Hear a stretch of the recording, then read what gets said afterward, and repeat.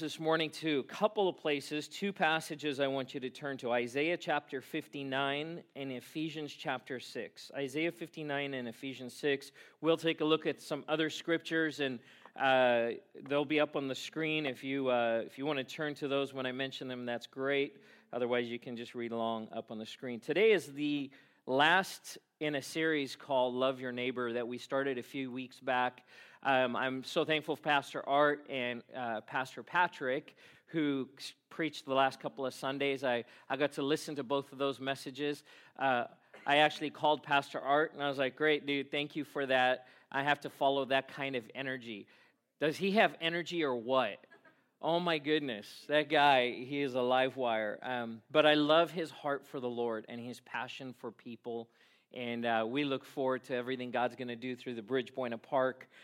He called me, by the way, or texted me rather, later that day, and he said, hey, I want to let you know, first of all, thank you for the opportunity to share with your congregation.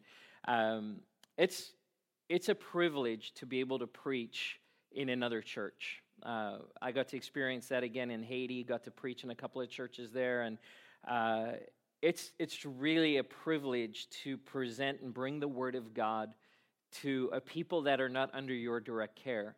And I know that Pastor Art really stewarded and appreciated that opportunity, but he texted me later that day and he says, hey, I just want to let you know, we just had our largest night ever at the Bridge Buena Park. And he believed that it was because of his faithfulness even being here on that Sunday morning. So thank God for that. Love your neighbor. We've talked about a lot of different things. Of course, kicking it off, talking about the Good Samaritan and the story that Jesus shared when questioned about what should I do to be saved? And the response to that expert of the law was, well, what do you say the law says? How do you interpret it? And he says, well, love God and love your neighbor as yourself. And he gave the technically correct biblical answer. And Jesus said, absolutely, you've answered correctly. Do this and you will live. But then the man, wanting to justify himself, wanting to justify his behavior and his lifestyle and the way that he walked that out, asked this question, who is my neighbor? Who is my neighbor? Now, he was not asking so he could immediately go out and bless his neighbor. I've mentioned this before. He was asking because he wanted to know who was excluded. Who was left out from that? Who do I not have to love?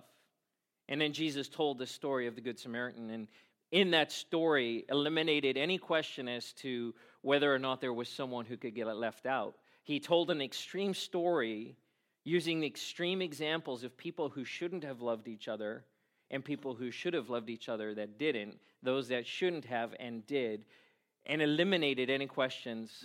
And at the end of that man, Jesus says to that man, now you go do likewise. Go love in that same kind of way. And so we've looked at different aspects of that, but I want to close this series today with something that the Lord's been impressing on my heart really for the last couple of days, and it kind of came as a bit of a curveball to me, but I feel like it's poignant, it's an appropriate way to end the series. By the way, that curveball reference was for all you Dodgers fans out there. Come on. I'm not a baseball fan much, but that was pretty cool. I was actually watching the score, so pretty amazing. Still don't want to talk about football because my team is not doing great, so we'll just leave it at that. Here's the thing. Loving your neighbor is not just about charity. We can get into this mindset in the midst of the church that loving my neighbor is about charity. It's about giving. It's about caring for people. And indeed it is. Yes, we're called to care for people's needs. Absolutely. Scripture is clear about that. We're called to give. Yeah, absolutely. God calls us to give, to be generous. And there's examples of scriptures both in the Old Testament and in the New Testament that say, yeah, we need to give out of the resource and the blessing that God has given us to take care of people, to minister to each other. We see it in the book of Acts, that everyone gave as they had need, and they cared for each other as the body of Christ. And yes, we're supposed to extend our hearts and hands to those who are marginalized and broken. Absolutely. Those things are an absolute critical part of who we are as the body of Christ. But I think what's happened is there's been a shift in the modern church where we think that if we're doing those things, that we're fulfilling the whole gospel. And the reality is we end up missing out on probably what is the most important part of loving your neighbor. And that's what I want to talk to you about today. See, I believe this. Your neighbor's greatest need is this. Your neighbor needs you to fight. Your neighbor needs you to fight.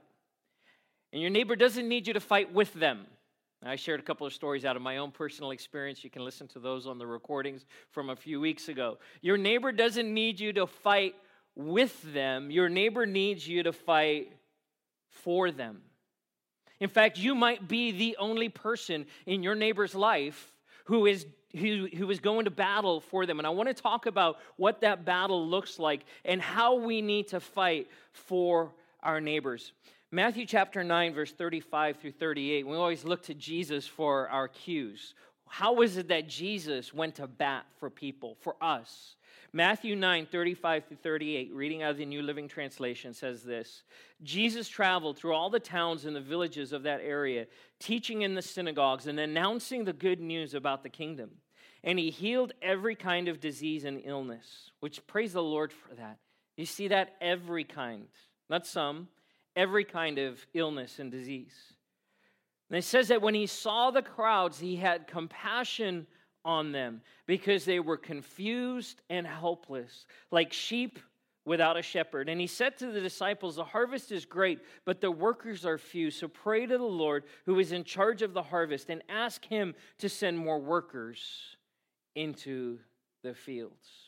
If you've been in church for any amount of time, short or long, you've probably heard this passage quoted at some point. We need more workers in the field. But I got to tell you, it's not just about any kind of worker. God's looking for the right kind of worker. And the clue he gives us here is this. He had compassion on those who were confused and helpless. He had compassion on the people who were lost. That compassion was not a feeling sorry for. That compassion was not a, wow, I recognize the condition of your life, man, and I really feel bad for you. That's too bad. And then I continue with my day. The compassion was not just a head knowledge or an understanding. The compassion was an aching of his heart. And if you translate that word from the Greek, it means that his guts hurt. He felt their pain.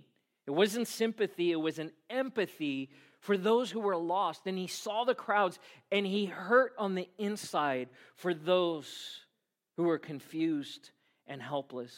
He recognized that they had problems in their lives that they could not fix by themselves. Anyone relate to that? Any of you ever have any problems that you can't fix by yourself? All right, some of you are confused. We should just raise your hand. All right, there we go. We've all been there. In fact, Jesus looked at us and he had compassion on us because we were confused and helpless and broken in our sin. And it was that compassion that compelled him to do something. In fact, it was that compassion that compelled him to step out of heaven and come to earth, to come and sacrifice his life. It was that compassion. Hebrews says it this way. It was the joy set before him, he endured the cross. We were that joy. We are that joy. And the compassion he has for us drove him to that place. It was for these very same people that Jesus came to earth, to seek and save that which is lost, which is what the Word of God tells us. That he came to seek and save that which was lost. Both then in that time and those people that he was laying his eyeballs on, that he was looking at, but also for us, that we were lost. The Bible also tells us that he came, Jesus' own words, that he came to testify to the truth. He came to testify to the truth. We've mentioned before, and I love this passage out of John 10:10. It's kind of our cornerstone passage for our church. The thief comes only to steal, kill, and destroy. I have come that they may have life and have it to the full. You see, Jesus looked at people and he saw people that were harassed by the enemy, people where the enemy was coming to rob them of everything good, to steal from them the things that God had deposited and shaped them and created them to be. And Jesus said, I'm not okay with this. So I'm going to come so I can give a kind of life that they can't attain in their own strength, in their own life, in their own ability. I want to come and give this kind of life. Lest we start thinking that this is just a New Testament concept, there's a passage in Isaiah 59 that's going to lead us into Ephesians 6 this morning that I love this, and I love the completeness of the perspective of God when it comes to His people, His creation. You know, there's never been a time in creation that God did not have a heart of compassion. There was times where He was frustrated, the children of Israel walking in disobedience, and He's going, driving me crazy, right? If you're a parent, you understand that. You love your kids, but sometimes you're like, you are driving me nuts right now. But God's heart was always that there would be this reconciliation. So in Isaiah 59, verse 15 through 17, we see this. Yes, truth is gone, and anyone who renounces evil is attacked. Let me stop there for a second. What did Jesus come to do? He came to testify to the truth. He came to testify to the truth, so there's a fulfillment of Scripture here. Yes, truth is gone, and anyone who renounces evil is attacked. The Lord looked and was displeased to find there was no justice. He was amazed to see that no one intervened to help the oppressed. So He Himself stepped in to save them with His strong arm, and His justice sustained them. He put on righteousness as His body armor and placed the helmet of salvation on His head. He clothed Himself with a robe of vengeance and wrapped Himself in a cloak of divine passion. Isn't that awesome? Okay, isn't that awesome? I read that and I was like, oh my goodness, Ephesians 6 exists in Isaiah 59. And I'd honestly never seen that before. That God looked down from heaven and He saw that truth was lacking, and those who stood for the truth were attacked. Does that sound like today? Come on. If that's not today, I don't know what is. The reality is that the more things change, the more they stay the same. That truth is under attack, and those who would stand for the truth and against evil are attacked. They're under attack. The Lord looked and He was displeased. He saw, you know what, there's no solution. There's no answer to this problem. And so He stepped in. And when He stepped in, His name was Jesus. And He brought that strong arm of salvation and justice. And I love that He put on righteousness as His body armor and placed a helmet of salvation on His head. We're going to talk about that more in a second. He clothed Himself with a robe of vengeance and wrapped Himself in a cloak of divine passion. Why? For Himself? Be like, I'm so amazing. Look at me. Look how awesome I am. No. Why did He wrap Himself and clothe Himself in these things? For us. That passion that Jesus carried with Him turned into compassion for people. It's why He came. So let's take a look at Ephesians chapter 6, verse 10 through 12. Paul writing here to the church in Ephesus. And he says here a final word to them. Be strong in the Lord and in His mighty power. Put on all God's armor so that you will be able to stand firm against all the strategies of the enemy or the devil. For we are not fighting against flesh and blood enemies, but against evil rulers and authorities of the unseen world, against mighty powers in this dark world and evil spirits in the heavenly places. This is the real battle. How do we love our neighbor? We fight for them. We recognize that there is a battle going on in the heavenly realms where the enemy is pursuing them, seeking to steal, kill, to devour, to tear them apart. And that we have the opportunity because we are clothed with righteousness, because we bear a helmet of salvation. We're going to talk more about the armor of God in just a second. But God has called us as workers in that field. And I think we get this picture like, okay, Lord, give me my instrument, my sickle or whatever it is. I'm going to go out in the field and just kind of work in the field. This is not a passive endeavor. That when he calls us to work in the field, he's calling us to battle. He's calling us to fight for those in our community. He's calling us to look with his eyes and see people the way that he sees them, as helpless and in fear and lost and confused and harassed. I'm describing your neighbors. I'm describing the people who live around you. I'm describing the people you work with. I'm describing the people who are on your kids' sports teams. Could even be that I might be describing some of you. This is what God sees, and he goes, I'm not okay with this. I'm not okay with the condition of mankind. I'm not okay with the way things are going, and so we need to do something. And he sent Jesus, and then Jesus called us.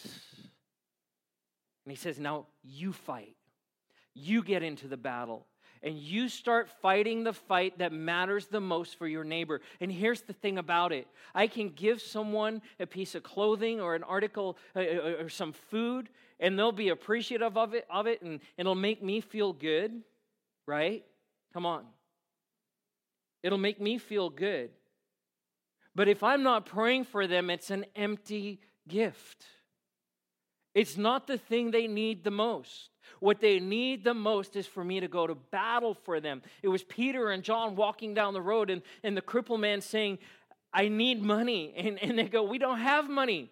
But you need something else more than you need money. In the name of Jesus Christ of Nazareth, get up and walk. They went to battle for that man, and his life was transformed. Jesus calls us to the same. So 3 things I want to talk about today. How do we bring the fight to our community so that we love our neighbors the way God's called us to love our neighbors? The very first thing is this: you have to be equipped. You have to be equipped. Because you cannot go into battle if you are not ready to go into battle. You will get beat up, you will get tore up, or you'll just be ineffective. And so you have to be equipped. Continuing in Ephesians 6, verse 13 through 17. Therefore, put on every piece of God's armor so that you will be able to resist the enemy in the time of evil.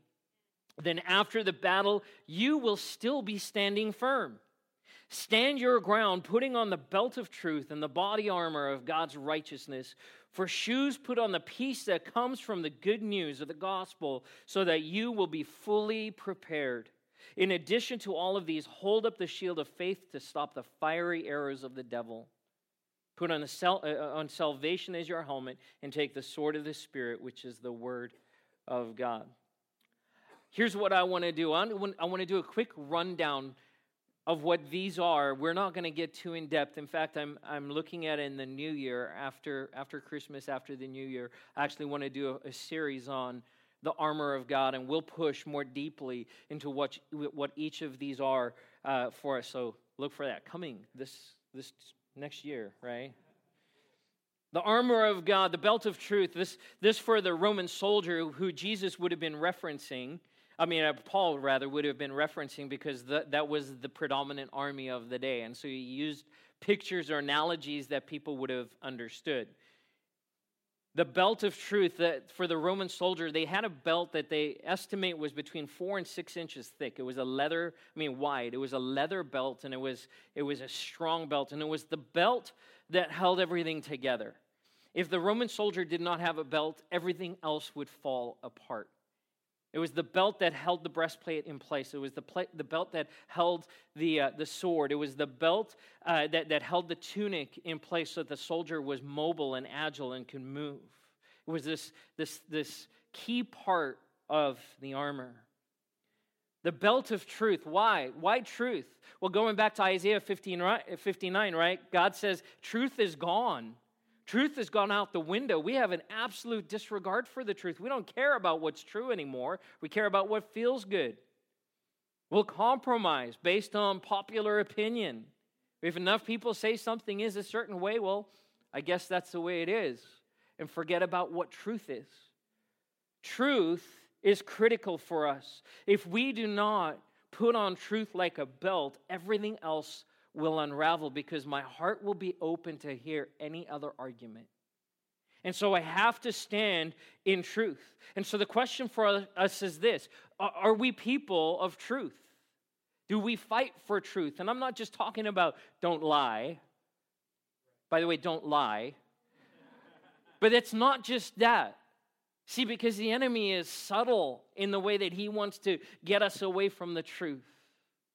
Well, that's okay. One of the reasons I addressed Halloween this morning, because I read an article this week that kind of took the other side and was like this idea that churches that engage in Halloween festivities are basically worshiping the devil. And I was like, whoa, time out. Let's talk about the truth of why we're doing what we're doing. If we have to address it, right? Because then the lies get dispelled. And so, are you a person of truth? Is character, integrity, and are you a person of character and integrity? And is your life rooted in the Word of God? Does everything come back in your life to what does God's Word say about it? What does Jesus have to say about it? Because I got to tell you, I got a lot of opinions, and so do you. Amen? You've got a lot of opinions. I got a lot of opinions. People driving past our church on Sunday morning, they've got opinions. People in this community have opinions. Everyone's got an opinion. But here's the thing. If it doesn't line up with the Word of God, it's not truth. And if it's not truth, it's a lie. So are we people who are rooted in God's Word? John 8:44, Jesus said this, that Satan is a liar and he is the father of lies. And if he can unravel us with a lie, he's got us. Everything else after that becomes ineffective. He goes on and talks about the breastplate or the body armor. And I actually like the New Living Translation, the way that it says this, not just the breastplate, because we don't get like breastplate. Like, I guess if I've been to enough Christmas plays and I see the Roman guard with the plastic breastplate and it's all right, and you're like, that's funny. But we don't understand. But we understand body armor. Sounds cooler too. It was this piece of equipment that protected the vital organs, and it would have covered not just the front but the back as well. Today we have Kevlar vests, right? And you see a police officer, and they're walking around, and there's kind of the chest is all bulky and bulged out, and they've been in the gym, but they're also wearing a Kevlar vest, a bulletproof vest that is going to protect. You don't wear Kevlar on your arms or on your legs. It's your breast and your chest and your back. Why? Because it protects the parts of your body. If they were damaged, you would die. And so you protect the vital parts of who you are. The breastplate or the body armor of righteousness. And here's the awesome thing, that this righteousness is not from you. It's not from you. We are clothed in righteousness. Ephesians 4:24 talks about that. Paul says that we put on the new self, created to be like God in His righteousness. That God has given us a righteousness not of ourselves, but from Him, right? So that none could boast. And so every day that I get up, I say, Lord, I'm putting on your righteousness over the critical and vital parts of my life. Those areas of my life that are most sensitive to damage, to critical damage, to damage that will rob me of my life. And the enemy say, well, you're not righteous. And the Word of God, in opposition to that, would say, no, I'm clothed in righteousness. And I bear the breastplate and the body armor of righteousness, not because I'm so amazing, but because God's so amazing. And this is what He's given me. And we take our stand. It's a daily reminder that Jesus is the source of my righteousness, not me. Isn't that good? Isn't that a great reminder for us? He goes on to say this, our feet need to be fitted with the readiness that comes from the gospel of peace. Shoes of the gospel. Why? Because the gospel compels us. It's the good news that Jesus responds to from the Father in Isaiah 59, where God says, I'm not okay with this, we need to do something. And Jesus says, I'll go. Why? Because his feet were ready to bring the good news to us. Always prepared, always ready to go. Paul writes in Colossians that the gospel compels us. It compels us. It drives us forward. Are you being driven forward by the gospel of Jesus Christ, by the good news? Are you driven to go into your community, to share with people around you? Are you ready to deploy whenever and wherever you're needed? I love watching like war action movies, especially like watching things about the Navy SEALs. Right? If you ever watch any Navy SEAL movie, and there's a whole bunch of them, there's always a scene in the movie where like they're hanging out with their family. They're either on the beach or at a barbecue. I don't know what it is about Navy SEALs. They're always at the barbecuing at the beach, right, with their family, and they're hanging out.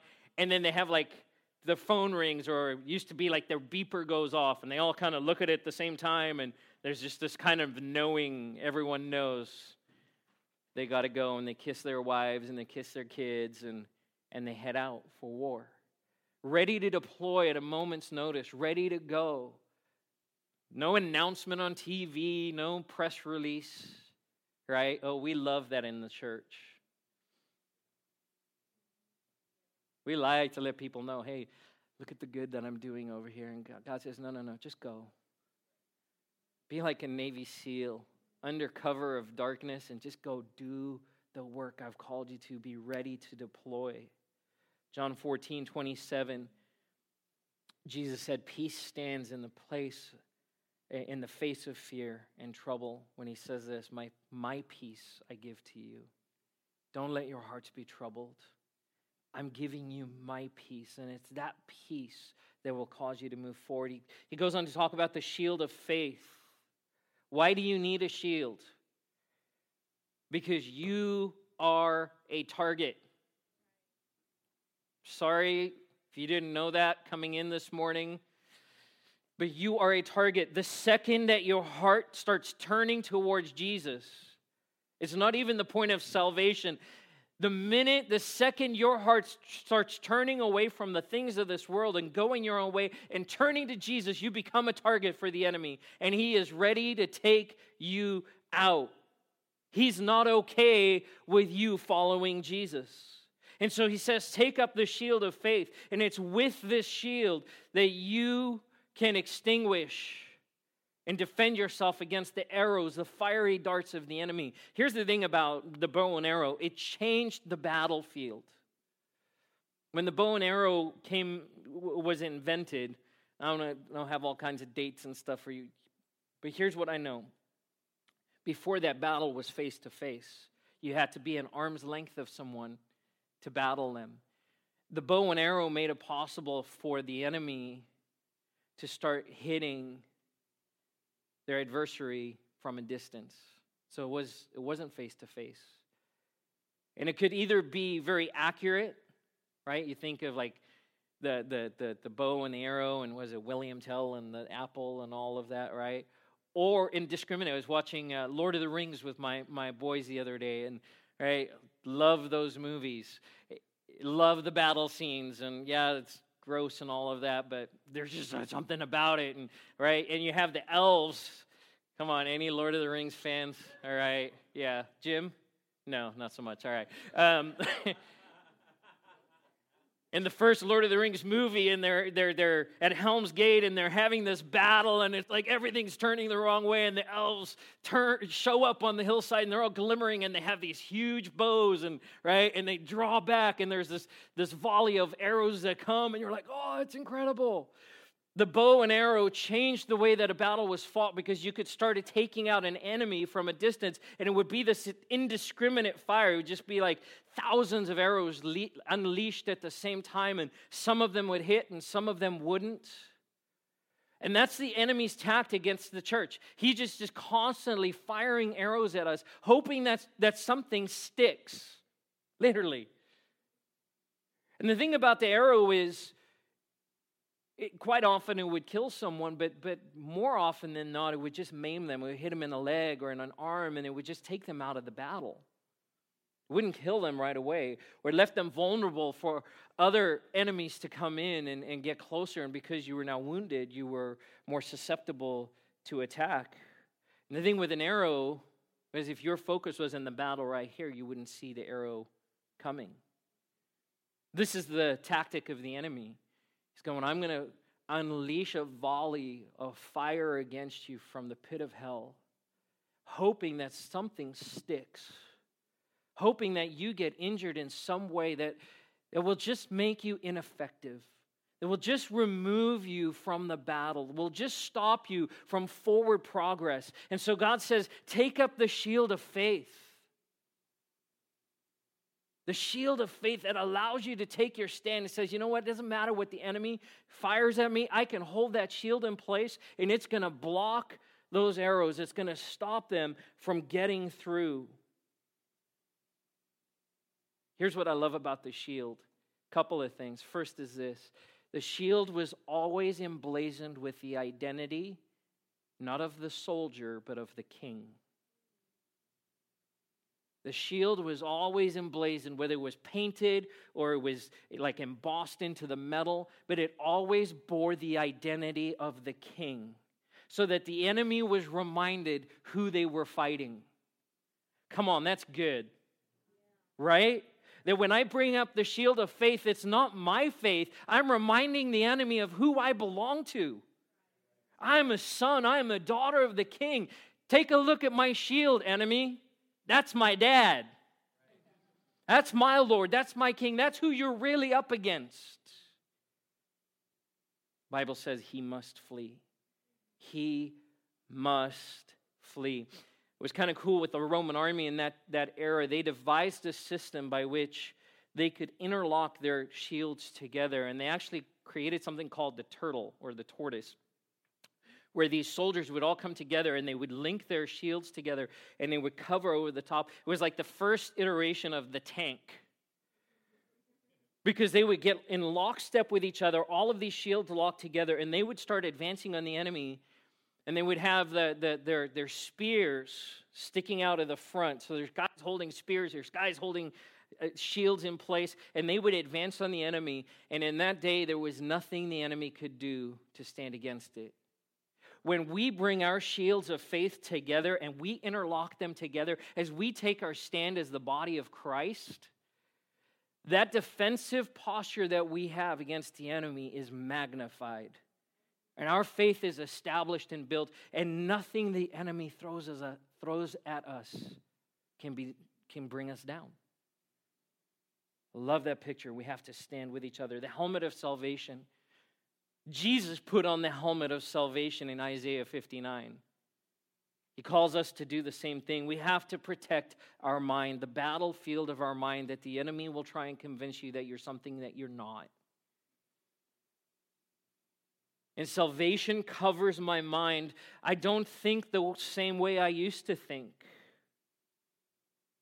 1 Thessalonians 5:8 says this, let us who live in the light be clear-headed, protected by the armor of faith and love, and wearing as our helmet the confidence of our salvation. The enemy wants to mess with your mind. He wants to meddle with your thought life. He wants to throw you off track and get you thinking about things that you don't need to be thinking about. He wants to bring into question your confidence, the confidence of your salvation. So we put on the helmet of salvation, just as Jesus did, to remind us that my mind is protected by the Lord. That Jesus secured for me a salvation that is eternal, and it's undeniable. It's unquestionable. And even though we have an accuser that stands before the throne of God saying, well, what about him and what about her? And God says, no, check out the helmet. They got the helmet. So back off. That we put on the helmet of salvation.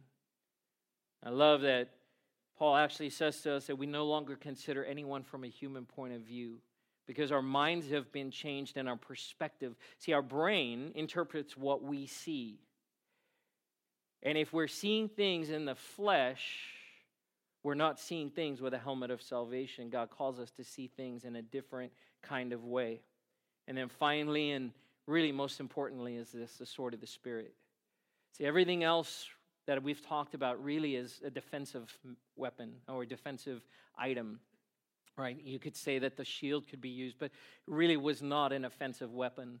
It's the sword of the Spirit, the Word of God, that He puts in our hand and He puts in our mouth and He hides in our heart and He commits to our memory and He says, now this is where you bring the fight to the enemy. It's with the sword of the Spirit, the Word of God. And when it comes to loving your neighbor, it's about declaring God's Word over them and speaking God's truth and allowing His Word to be the thing that drives back the darkness.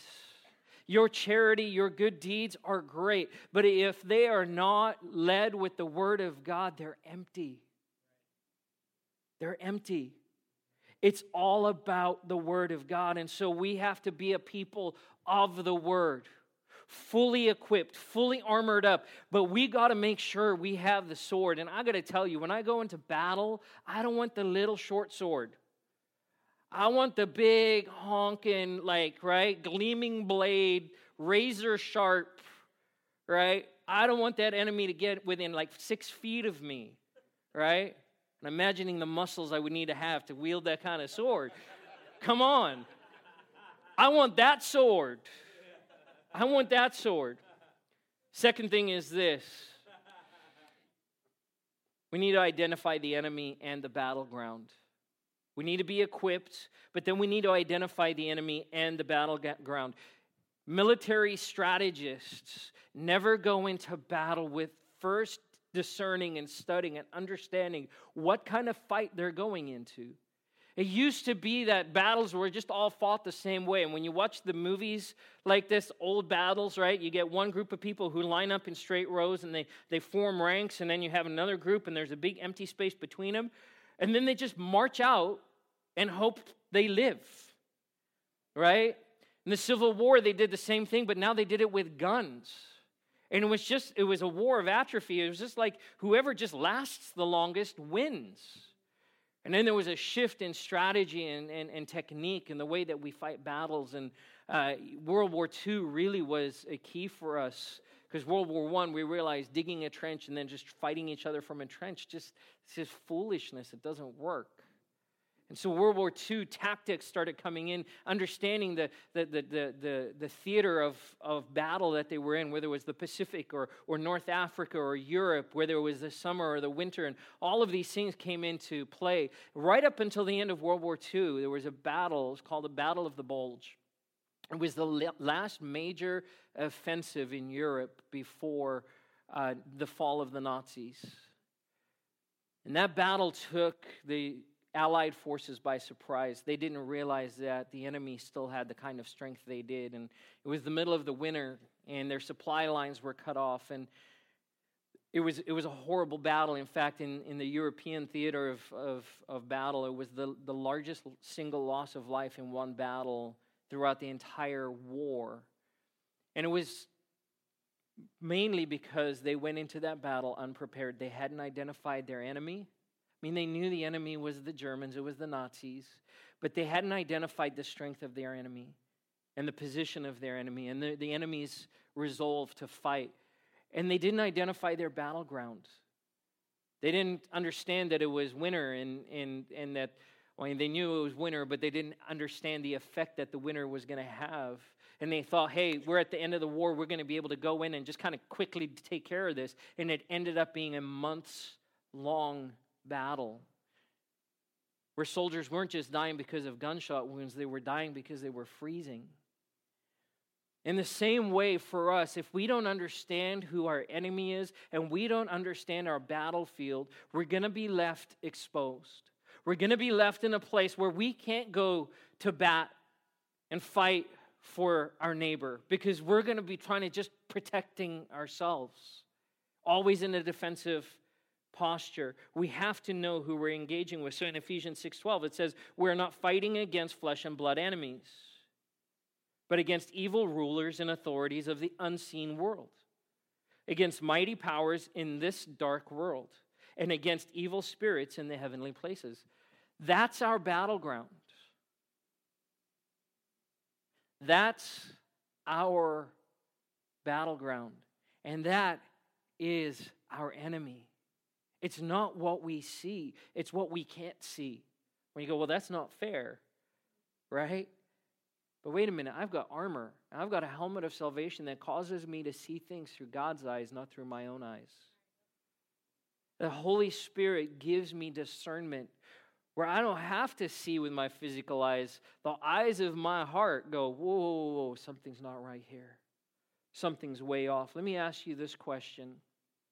And I want you to ponder this, not just today, but as you go out of this place today. When you look at your community, what do you see?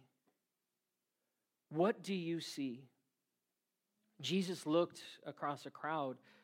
And there were just people. There's people hanging out on a hillside. But what he saw was people that were confused and helpless and harassed, who were like sheep without a shepherd.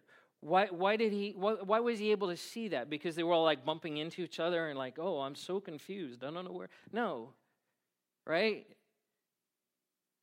He saw something in the spirit. He saw the battleground. He saw the enemy, and he saw that they were being attacked. And he saw things from a different perspective. When you look at your community, what do you see? What do you see? I've said this before, and it's always worth saying again. People are not the enemy. People are not the enemy. People are not the enemy. Why is that so important for us to know? Because the lie of the enemy, his primary lie is this: that person's your enemy. Right? And I got to tell you, it's so easy to fall for it. Yeah, they are. Man, that guy's a jerk. I can't believe the way he talked to me. Right? Or tell you what, when it comes to my family, right, you've heard this, like, oh, you mess with me, that's one thing. But you mess with my wife or my kids, it's on. And so we'll believe the lie because it's being perpetrated against someone else. People are never the enemy. The people in your home are not the enemy. The people in your neighborhood are not the enemy. The person in your apartment complex who plays their music really loud, right, is not the enemy.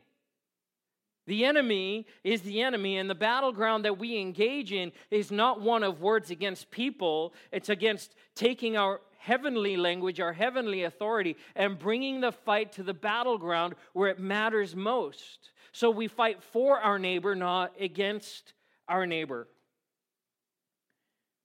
When we were in Haiti, our team was in Haiti, the church that we did a pastor's conference at, it's just outside of Port-au-Prince. It was kind of, there's a valley, there's just a big flat area, and this church had been established in this area. The pastor had said, there was no other churches in this region, and so I wanted to start a church here.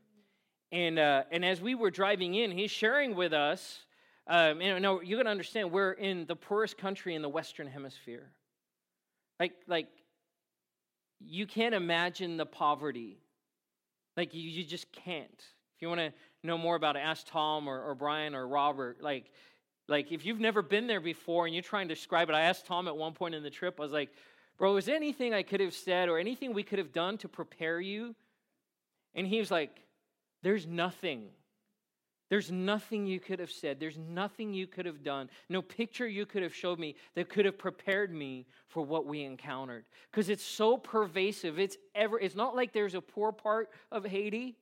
It's just poor everywhere. Everywhere. And so you go into a place like that and you go, well, that's a need, and that's a need, and that's a need. And there's orphans, and there's people who are hungry, and there's a home that's falling apart, and there's another one, and another one. And the need is literally everywhere.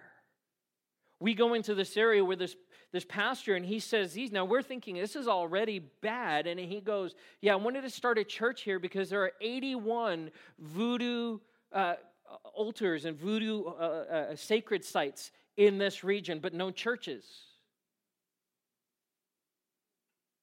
Okay, let that sink in for a second. We're driving to the church, which, by the way, you saw in the video that we sent That church was a metal roof building, and its building is an exaggeration. It's a lean-to. They use sticks, like little logs, to hold up this metal roof, and there's kind of a half wall and a dirt floor. That was the church.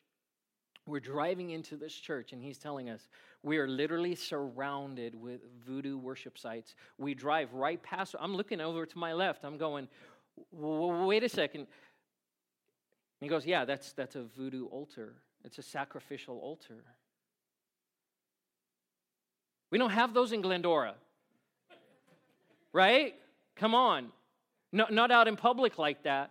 And there's this awareness. You start teaching in a situation like this, and the darkness is palpable.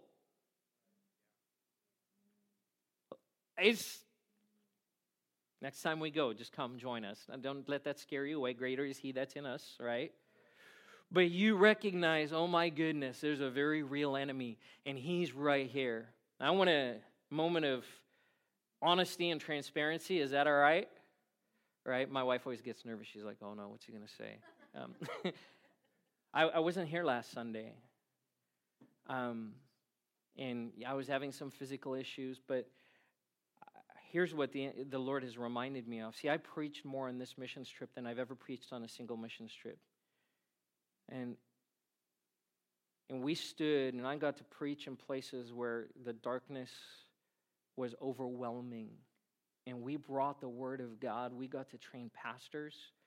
I was blown away by the grace of God in my life because I was going, Lord, who am I to teach these pastors and leaders? And we sat there. We sat there for hours.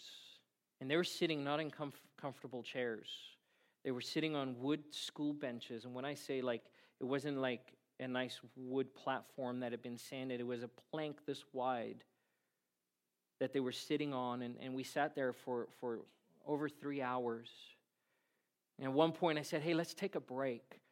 I said to our translator, the pastor, let's take a break and like give them a break. And so this was their break. They didn't get up. They didn't even stand up to stretch their legs. No joke. They sat there and they sang a worship song, a cappella, and they said, okay, let's keep going. And if I had preached for 7 hours, they would have sat there for 7 hours. Because the darkness is so pervasive, and they're going, we just need every bit of help we can get. Preached another church preached a bunch. And we got to the end of the trip, and I was like, Lord, this is awesome. And I let my guard down. And I have never experienced spiritual opposition like I did the next week. And I came home, and I got to be honest, there was a bit of pride in me at the end of that time of the preaching, like, man, I did good. And I let my guard down, and the enemy hammered me. What I experienced last Sunday and the days before that were not physical, they were spiritual.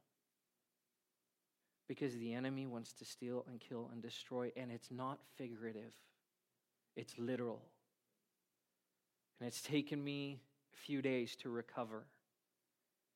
And I got to tell you, my eyes have been opened to an aspect of spiritual warfare that I've not encountered before.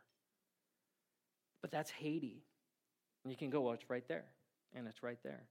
We come to Glendora or Azusa, Covina, and San Dimas and Laverne, and we drive up and down our streets. And I saw someone this morning walking down the street with a garbage bag picking up trash. You don't see that in Haiti. You see the opposite. Everyone's just throwing their trash. And it's everywhere. And I was like, Lord, this is a beautiful place. This is a beautiful city, right? These are clean homes and wonderful people, and people are out on Glendora Avenue having breakfast at Ed's Place in the Village Vault and strolling up and down the street. And yeah, we've got issues here and there, but really, it's a really nice place. So let me ask you, when you look at your city, what do you see? Do you see like, oh, everyone's good, and so we go, oh, we can let our guard down a little bit, everything's okay? Because the enemy that exists in Haiti is bringing the fight there, is the very same one who's here in Glendora bringing the fight here. It just looks different. Why? Because the battleground's different, so he uses different tactics. Can I tell you what I see? Not really asking, I'm going to tell you anyway.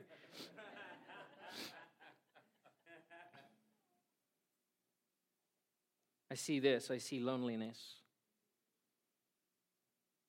A majority of Americans, when asked about what's the thing they struggle with the most, is this: I'm lonely.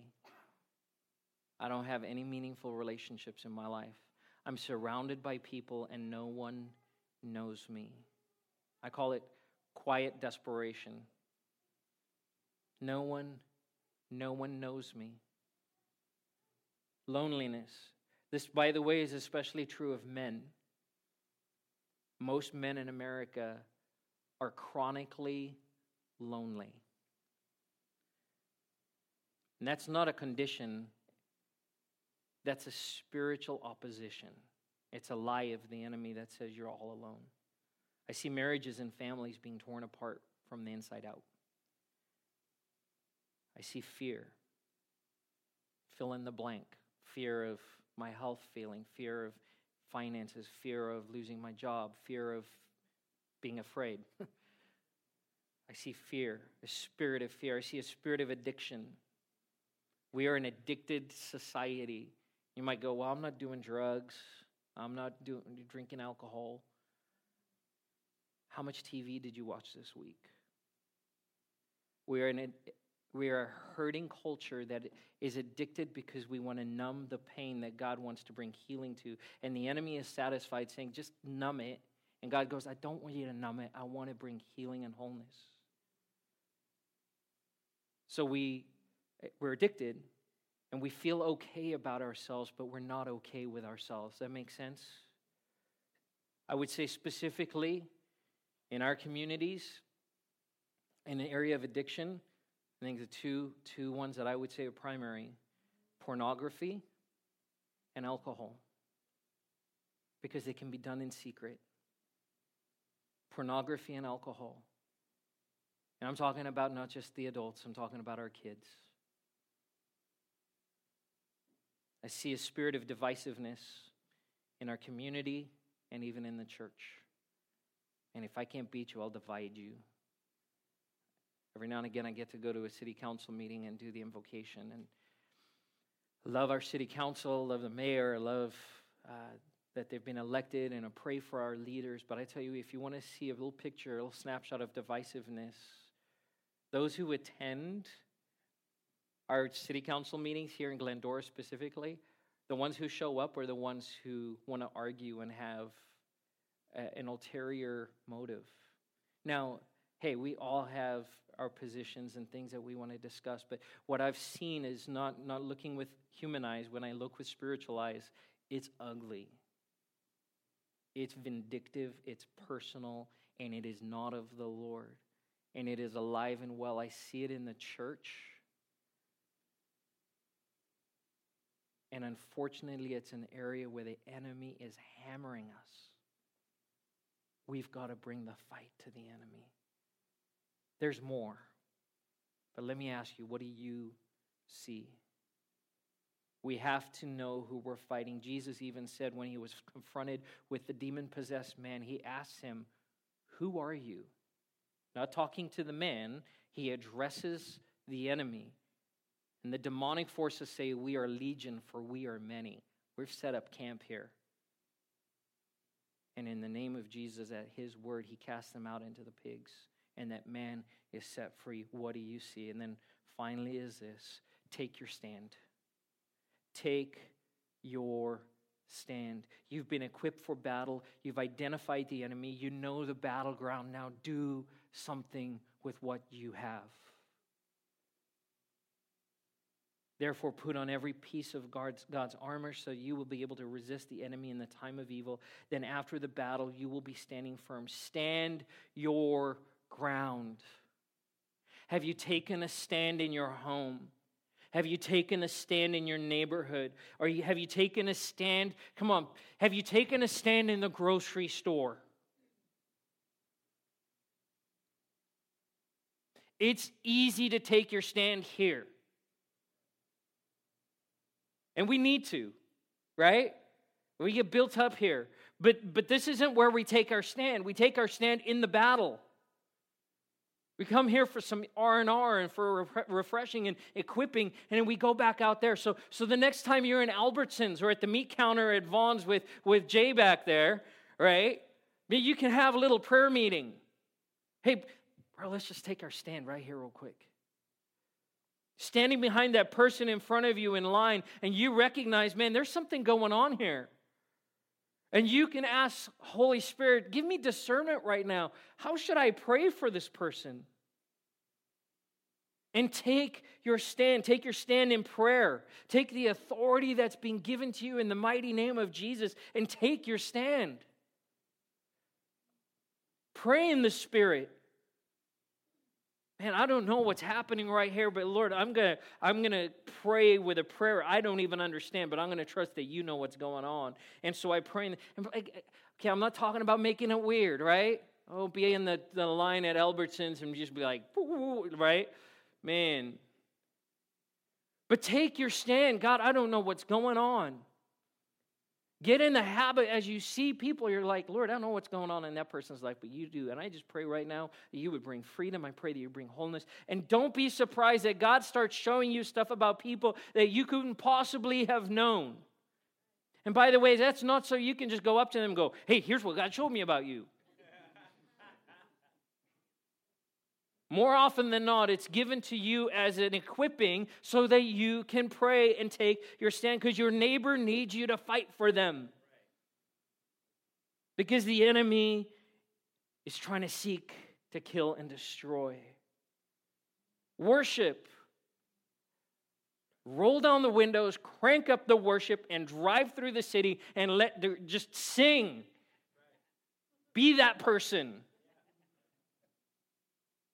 Because the truth of those words in worship drive back the darkness.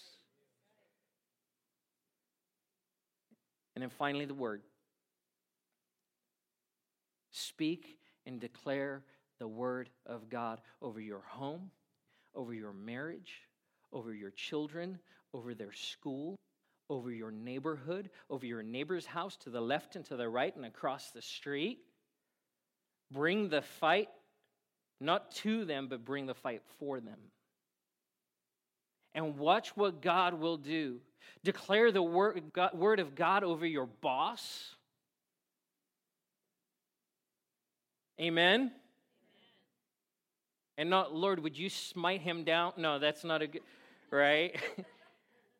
Pray for them. Lift them up. Declare the word of God in your school, at the sports field. Oh, we need Jesus. At Little League. Amen? Fred and Jamie, amen? Right? We need Jesus out on these sports fields because, man, enemy's winning the fight in a lot of those places. Speak the word of God. Declare the word of God. And watch the enemy be driven back. How do we love our neighbor? We fight for them. Let's stand together.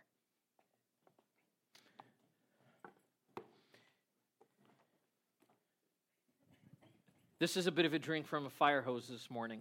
It's a lot. We covered a lot of ground. I want to encourage you, go this week, read Ephesians 6.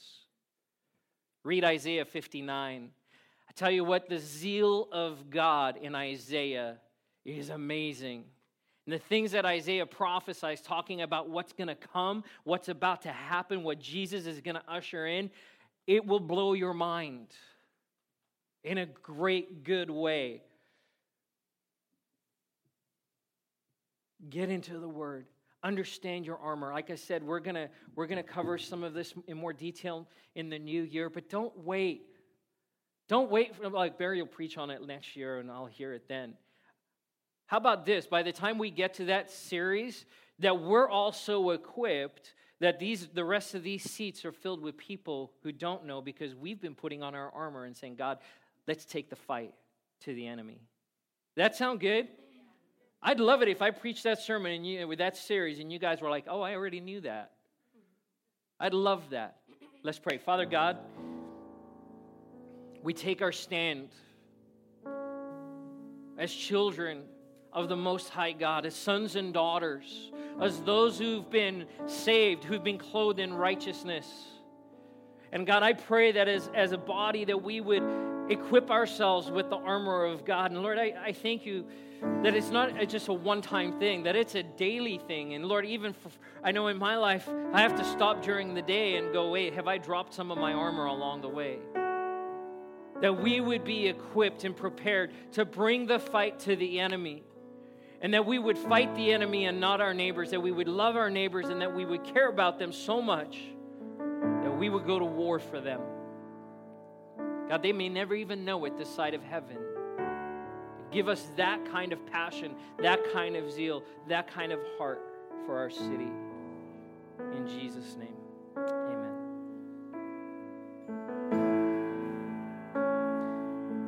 As we lift this last song up to the Lord, let's lift it up in unity as a prayer for the lost. And as we sing it, let's sing it as a battle prayer that every tribe, every tongue, every nation will declare that He is Lord. Amen?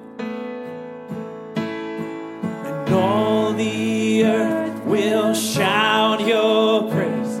Our hearts will cry. These bones will sing. Great are you, Lord. Declare with me, all the earth.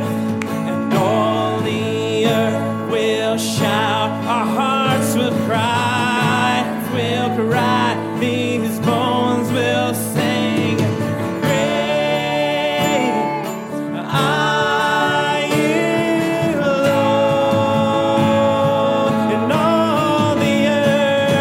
And all the earth will shout. Our hearts will cry. Cry. These bones sing it out. Sing, He's great. Are you? Sing it again. We'll sing it again. All the earth will shout your praise. Our hearts will cry. These bones will sing. Great are you, Lord.